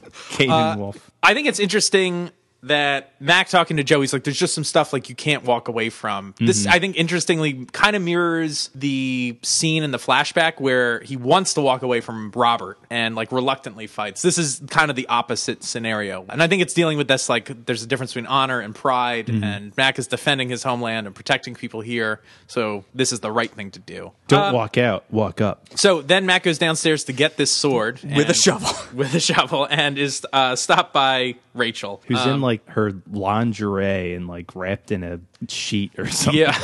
But she's talking about how like some legends are true and this and that, like you are coming back from the dead. And it's weird that we're talking about this right after Highlander 3, because I'm like, is this episode a better version of Highlander 3? Yes. Maybe, yeah. Like, it's dealing with a lot of the same themes, like that Mac is a legend. Rachel finds out that, like, this legend is actually true. He has to go home to Scotland Yeah, for like- reasons related to swords. Yeah, Yes, it's... and like the plot, like this is a better version of Highlander 3. Yeah, it's weird. I don't know if it was legitimately influenced by that at all. He's facing like an ancient enemy that he's faced before. Yeah. It's very similar to Highlander 3 and definitely better. Yep. Wow. So we cut to the forest. This is the showdown. Oh, and Mac takes his father's sword off Right. the wall. All right, so Mac is there looking like a boss with like a torch. This is pretty cool. Well, I thought it was just because of his Canadian tuxedo. He's looking like a boss. Yeah. That's right. Maybe I just object to anyone wearing denim on denim getting the description looked like a boss. The boss. So Mac's got his Boss axe. Baby. Boss Baby. Oscar nominated Boss Baby. Was it? Yeah. For what? There were only like 3 movies nominated for Best Animated Feature, and Boss Baby was one of them. I think there were like Slim Pickens. I don't know. Jeez. And so Yikes. Ice Loves Coco one. Ice loves Coco. All right, very good. So Max throws his axe down. Yeah. Oh, sorry. Throws Hold it on, at sorry. him and he catches it. Right, because Cam Wolf is like, well, you can run along now. He's like, I have my axe back. And Mac Right. is like, well, you have it back, but it's another thing to keep it, which I think is kind of cool. Yeah. So then Max throws this torch down, and This it's is like awesome. ring of fire around them, which is pretty cool. How did Mac set this up? He must have been there way ahead of time. Yeah. He's like, I got to get this perfect. He had to right. like create a whole like fire stop so as to not burn down the Highlands. Right. Then they start their fight. This guy's a dirty fighter, literally. He throws some dirt in Mac's eyes. Yeah. He's fighting with his axe and a sword. Right. I guess his sword that he killed Brian with, Yes. which is pretty cool. Yeah, that is cool. Yeah, it adds a lot of like speed to it because this guy's like able to attack like 2 times the speed that Mac can with 2 weapons, which is neat. So anyway, then we get this crazy like slow-mo charge at each other, and Max. This is strange. They don't have like a Mac decapitating Canwolf moment. They show him chop the head of his axe off, which I guess is like a symbolic. Like that's how Right. they chose to film the decapitation, is like show the axe head get chopped off. I So was there we go. surprised that his head was chopped off. Yeah, I was also just I like, didn't- oh, he's done. They're gonna talk now, and Right. Mac's gonna be like, you killed my father. There could be only one. Right. And I was like, oh, he's dead. Okay. Yeah. No, I mean, he's I dead. like Yeah. the symbolic nature of he destroys his weapon, like this thing that he thought was like his ticket into like the warrior's afterlife, and he like destroys it, and like I Right. don't know, there's good stuff here, but Yeah, I was but still, it is confusing. Like, wait, was he dead? And like, it takes a second for you to like catch up to what the narrative's doing. It's you know what else is confusing? The quickening that's about So to. let's talk about this quickening, So we get some Highlander 3 style body floating up into the air. right? But also floating up to just kind of cut the shot in half. So like Yeah. Mac is standing there, but like only part of him is visible because Canwolf's ghost body is floating, Yeah. like bisecting the shot for some reason. yeah, It's weird. And then there's the moon. A fake moon. Yeah, I that like- is the size of like False moon. false, like Fake moon. Mars. It's so big. Fake news. Fake moon. Fake moon. Like, part of me likes this, and part of me thinks it is bad. I kind of thought this was bad. Like, the animation of the lightning is pretty good. And the fire Well, circle it's goes new up. animation on the lightning. Like this is we've not seen this sort of animation before. Like they Yeah. clearly have like different software or something. Yeah. Like it looks crisper. It's not like a fuzzy lightning. It looks Yeah. this looks computer generated this time as opposed to maybe animated in Yeah. some way. I don't know. It's different. I liked that, but yeah, the body floating and the big fake moon, that was weird. Yeah. It's distracting. Ken Gord talks on the special features about like this was a hotly contested quickening because Yeah. I guess the first they wanted to do stuff in the forest like we'll have all these trees fall, but that's like way too expensive to set up trees and knock them over. So they came up with this idea like how can we make this interesting? And so they put this giant moon, and I guess it seemed like 50% of the people, including the fans, like hated this, and they were like, this is awful. And they would always like make jokes about it, like you want this to be a moon shot or something, which I thought was pretty funny. So Mac wins, yay. And the raven flies away. Yes. His pet's gone. So then we cut back to the pub for the denouement. Rachel is there, and she's like, I knew you'd come back. Mac returns the sword. And then we're outside with Joe, wrapping things up. And they're at the Highlander, like the Scottish Highlander monument. And Joe's joking around, like, he's like, oh, you think they had you in mind when they put that up? Ha ha ha. And Mac's like, probably not. And then, no, episode's over. So, hang on. So, Kyle, you do not like the denouement of this episode. Tell us why. Well, because there's like 3. He like comes back, he puts the sword back, and he has an interaction with Rachel. Then he has a very short, kind of duplicative interaction with Joe, and then we get more Bonnie Portmore and like these weird aerial shots of like the castle and McLeod doing Tai Chi in front of it. Yeah. And I'm just like, why did we do this 3 times? I think the dialogue with Rachel is actually where this episode ends. For some reason, they felt the need to have like 2 sentences of extra dialogue with Joe. Fine, end it there.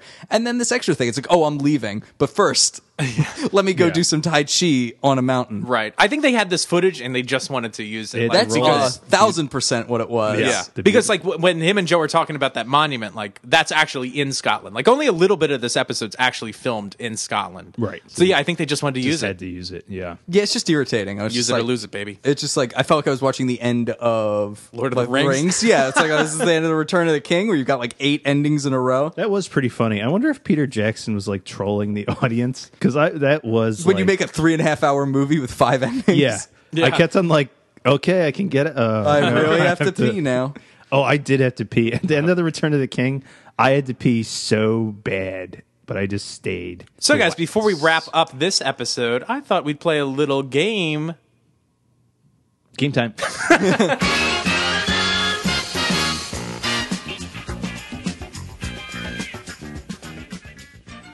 So guys, since we just came off the heels of Highlander 3, I thought it'd be fun to revisit that movie and do a little Highlander trivia. Of course, it'll be Highlander 3 trivia. Of course, it'll be fun because it's been a little while since we've all seen it. Oh boy. This game was, I'm not going to lie, intended to go at the end of our Highlander 3 episode. And, yeah, we kind of ran out of time / steam. Energy, yeah. We were at 1%, our internal cell phone batteries. So, guys, we're going to go back and forth. I'm going to ask each of you a question. We'll go as quick as we can. The name of the game is Guess the Right Answer, I guess. Okay, cool. Those are the rules. What is snappy What are the rules? name. What if I guess the wrong answer? You won't get points. Oh. And this isn't golf rules, right? No. Like, that's bad? All right, we'll start with you, Kyle. Ready? Yes. What is the name of Alex's... There's a typo. What is the name of Alex's house? I'll go back. What is the name of Alex's horse? Oh, I don't even remember. You said it, and I didn't even know the horse's name was knowable. Tarsius. That's right, because we talked about how it was like Tarsus. Right. Eamon, what kind of sword does Mac use? Oh, is this one of those games? I forgot I did it. A That's right. katana? That's correct. Eamon gets 1 point. Wow. Kyle, what is the name of the medical examiner? Oswald Cobblepot. I'm sorry. It is Howard. Eamon, who plays Kane? Mario Van Peebles? Very good. Wow. Nailing it, crushing it, kirsching it. Why am Kyle, I doing so well on this game? I totally forgot I did this. I thought this was How did you forget? Because this was a month ago and I forgot I made this game. Kyle, who sent the fax in the lab? Decapitation enthusiast. No, different fax. That's a fax earlier in the game. There's multiple faxes in Highlander 3. This fax was sent by Bruce.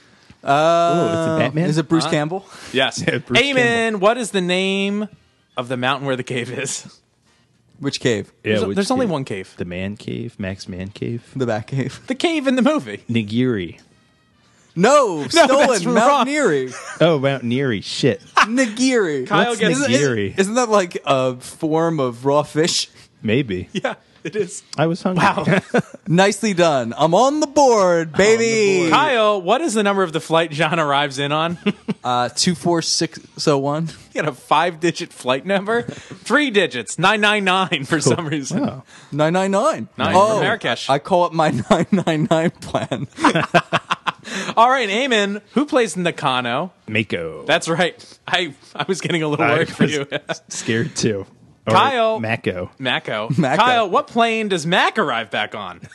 555. It's Northwest Airline 49. Why is that a 2-digit flight number? Yeah. Weird. Why They not don't make have- it 69? Up top. And finally, Eamon. It's 77 actually. It's the gay version. Nice.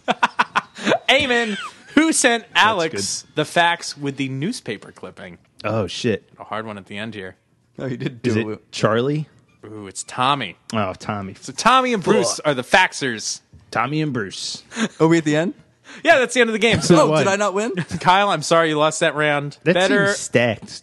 Was I imagining that? Nope. I randomized all the I questions. randomized the questions. Using like a random number generator? You know what? Next time, I'm going to randomize the answers and see if it goes better. All be wrong. I'm sorry. This is complete picking answers out of a hat Just here. read a list. I'm sorry. It says that the kind of sword Duncan uses is Mako. No, the answer is butterscotch. Well, guys, fun times. Let's talk about what we thought of this episode. I think this is like a good episode, but it could have been a great episode. I'm saying it right now. This episode should be a 5, and it isn't. There are some odd things that get in the way of what could be, with relatively minor changes, Yeah. the best episode of the series so far. Right. Absolutely. Like, it's so rich with the themes that are developed, like all these weapon themes of like becoming a hero, becoming a legend, like the storytelling element, finally getting to see Max, like the aftermath of Max's banishment. Like, this is all Like great, lore building and yeah. great stuff. This is so strong. And it's got Bonnie Portmore, which I think adds like a very cinematic, grand element to it. So here's my rough recut. 3 less instances of Bonnie Portmore. Okay. A less confusing quickening, less voiceovers. Dial Rachel down from like a 10 to like a 4. Yeah. I wish we got to just see like a different side of her too. Like she just always seems like angry. She turns on a fucking dime. She goes from being like, fuck you, asshole, you're a murderer and a grave robber, to be like, no, you're an avenging spirit of justice. Right. And I'm like, excuse me? Yeah. Like, let's all pump the brakes here. Grave And she- robber to like mythical force ghost creature. Yeah, like, and she has no reason to even know anything supernatural is going on ever. Unless she just always believed crazy old Maurice telling the story about. Yeah, and she was like dismissive about that That's true. story when he was yelling about it. Yeah, but now all of a sudden it's like, oh, he was giving a bracelet back. Surely he is Ghost. Right. But I don't know. I think even just like with some minor changes, like a lot of this episode like really comes together quickly, I think. I don't know. This has Yeah. got some of the strongest bones. It's been drinking its milk, baby, because Yeah. it's got some strong bones. yeah. Recast the bad guy. Yes. Yeah. The villain is by far the weakest part of this episode. Except for the line to Jesus and his speech to Mac. Like his performance is awkward and I don't buy it. And I think he sounds ADR'd. Like his entire performance sounds dubbed. No, I didn't get that impression. Maybe it would have been wouldn't have been as flat if it was. Also, just like great symbolism, like good historical context. The costuming is fantastic. It's like full of emotion. I don't know. This like delivers on so many levels. Yeah. Also, I forgot to mention this when we talked about his pet raven. I'm going to guess it was either Hugin or Munin, who are Odin's pet ravens. Oh, Their cool. names mean thought or memory. And according to Norse mythology, he had these pet ravens that would fly all over the world and give him information. That's like they cool. were his emissaries in the world. That's cool. Yeah, anyway, like That's just- awesome. Just like cool little subtle stuff all throughout this episode. I was curious coming off of season 3, like I don't remember. It's been a while since I've seen this. Been a while. Obviously, yeah. I don't remember if season 4 has the same sort of narrative arc that season 3 does with Callus. That there's like an overarching villain. But I feel like I don't know if they didn't want to do that again. Like I don't want to just repeat the last season where we have like a villain for the whole episode. We'll do something different. But like I feel like this guy, again recast, is a great villain for Mac. Like there's great motivation behind this guy. Like this guy killed his dad. Right. And I've got to avenge that. And like again, like you said, this guy's got cool shit, like the crow stuff. Like there's a lot of neat stuff built into this. And so I don't know, maybe I'd like to see this guy get more screen time. And Yeah, that would have been cool. Like if he was the bad guy the whole time, and like Mac's going through Seacouver and he sees a crow, or a crow's like watching him the whole time. Yeah. and like that would have been cool. right, or if just Mac blows this guy's cover, and so he's got to bail on Glenfinnan and not be Yeah. the priest anymore. And then we got to find him later. Yeah, and I love just the reveal at the end that they both have these like personally important weapons from their past, and like the fight with them at the end, and like I don't know, that is great. Like that is like fucking sign me up. The baby. Ring of Fire was awesome. The Ring of Fire's cool. Did you Yeah. fall into it? A I burning fell one. down. Much like Deborah. Yeah, right. I fell down, down, down as the cliff went higher, and it hurt, And I was buried the in rocks below. an unconsecrated grave. Nudge that in there. Yeah, the flashbacks are great in this episode. This is a solid episode, but like you said, this isn't like a samurai level episode. It's just No, not But it should be. This is so- be. Frankly, I'm convinced this episode should be better than the Samurai. Oh, it should be. This It should be sh- the like, best it sh- Highlander episode, maybe. It Like, should be superior to it. Yeah. And it just doesn't. Yeah, just get somehow there. there's just like little things that it just doesn't work. Yeah, I don't really like Deborah that much. Debs. Debs. Yeah, I kind of wish that her death had been a little different.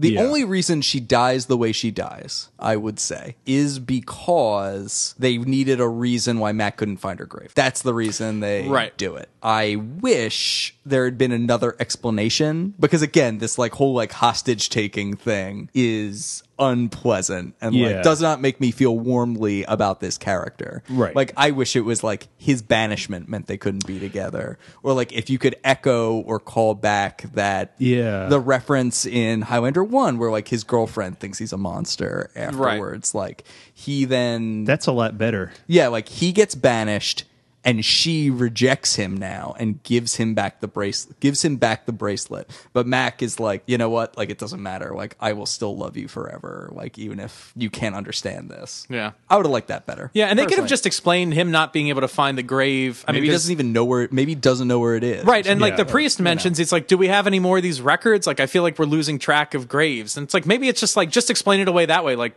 some of these have been here so long, we don't really have records of where these plots are, or Though what I said wouldn't work because if she gave him back the bracelet, it wouldn't have been grave robbed. But you know what I mean. Something it needs to be Sure. workshopped a little. But you know, I'd like the idea if she lived long enough to not be comfortable with his transformation. yeah, Right. I don't buy like him regretting killing Robert that much because Robert's such a piece of shit. Like Robert and Rachel are both like I feel like they both come off too strong as Yeah. negative. It might have been nice if like Robert's father also like egged him on. You Yeah. need to defend your honor. Ooh, that would have been good. Right. Like something to make them both a little more unwilling, whereas like Robert does come on too strong. Yeah. But I mean, I still buy into Mac feeling guilty because he's like a young guy. He killed a guy who was his friend, or maybe even if we just saw a shot of Robert and McLeod being close, so you Yeah. like had some reason to buy into the character other than he's a real cock. Yeah. Why is Joe here? Excuse me, cock. Well, I meant to that's say another weird. Like Joe is pretty superfluous, and it's kind of only because Jim Burns at the end of season Wanted to go 3 to was Scotland. like, Yeah. "Come on, let me go too. I want to make me part of this." And they were like, "All right, sure." So I agree in the context of this episode. We are about to talk about Brothers in Arms next, which is a Joe-centric episode. Right. I don't want to spill the beans too much on our coverage of that one, but I think this episode does a lot to show like a bond and a friendship between Mac and Joe, Yeah. which makes the events of the subsequent episode land more. Definitely. I tend to think. So I would agree with that. That's a good point. in that sense, I'm on board with Yeah, it helps. Like- It serves the next episode better than it serves this episode. And also, like, it's nice, I guess, to finally see Joe doing his fucking job. Yeah, Right. I mean, like, I'm not like super like opposed to Joe being in this episode. Like, I don't think he hurts this episode. It's No, just like not at all. he doesn't play any sort of crucial role. Like Yeah. the most he does is kind of act as a sounding board for Mac. That's exactly why he's just there. to So you tell have- him a story. Yeah. But maybe if Joe wasn't here, we wouldn't get those voiceovers because I feel like that's what the voiceover is like you're hearing Mac tell Joe the story. Yeah, and that's And I'm just that like, is I don't like it. my least favorite part of this episode is those voiceovers like really short circuit the thing for me. Short Circuit 2. Lost in New York.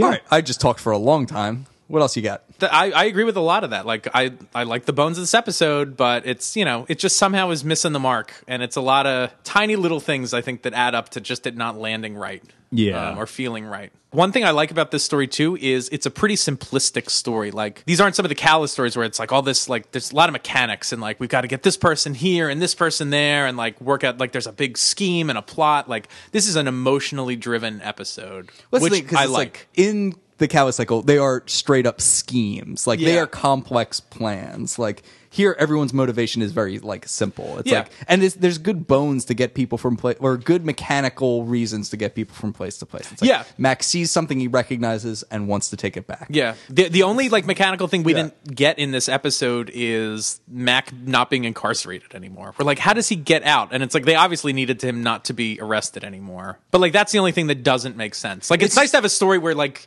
you're not forced to pick it apart. Like it's all Yeah. straight ahead. Like you said, the reasons they give people to be places and do things are clear cut. And like, frankly, I think part of the thing that's jarring about that is just the juxtaposition of cop finding his sword and a character going, "It's about murder." To the next time we see Mac, he's playing fucking darts. I'm like, well, all right, this worked out. Like, how neat.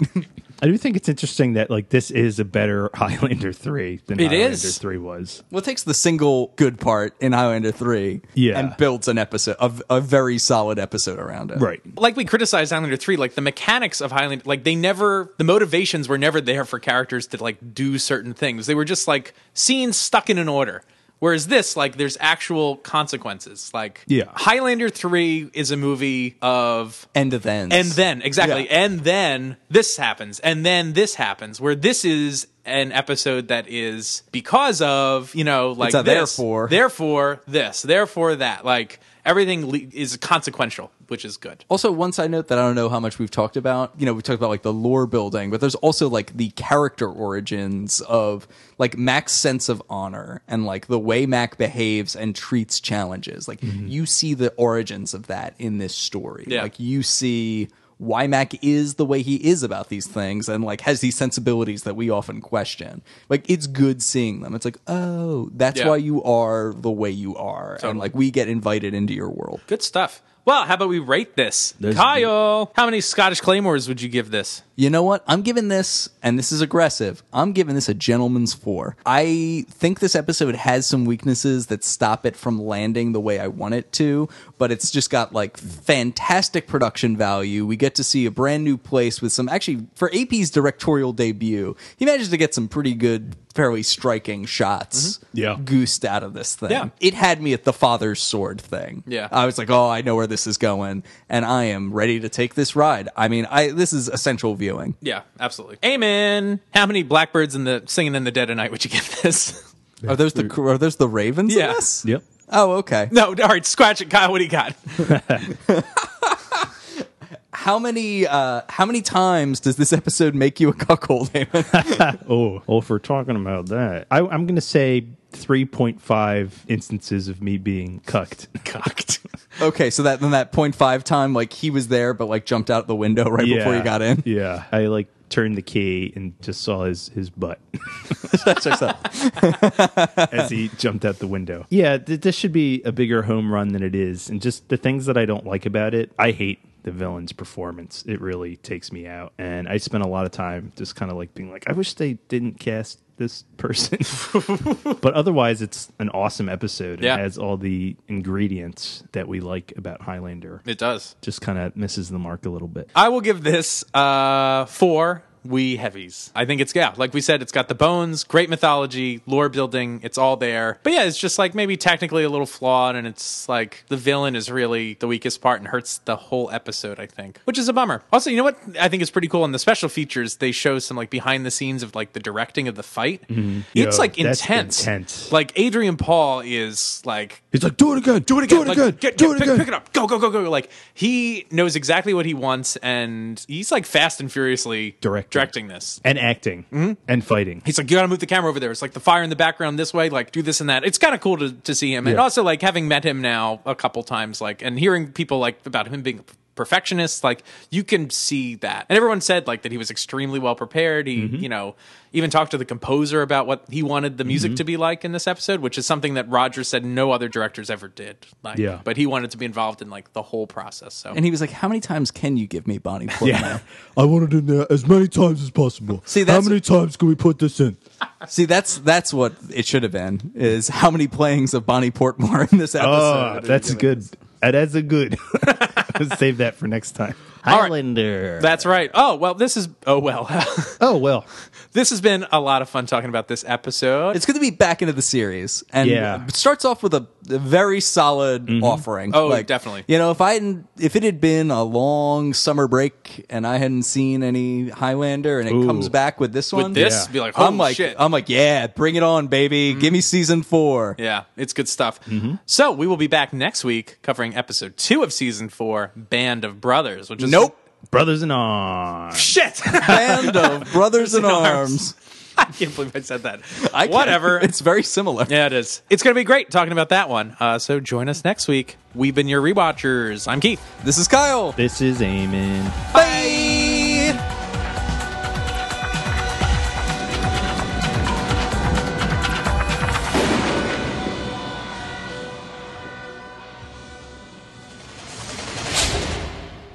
Max says he's looking for a grave. Right. And then we get this flatback. So, flatback? Flatback.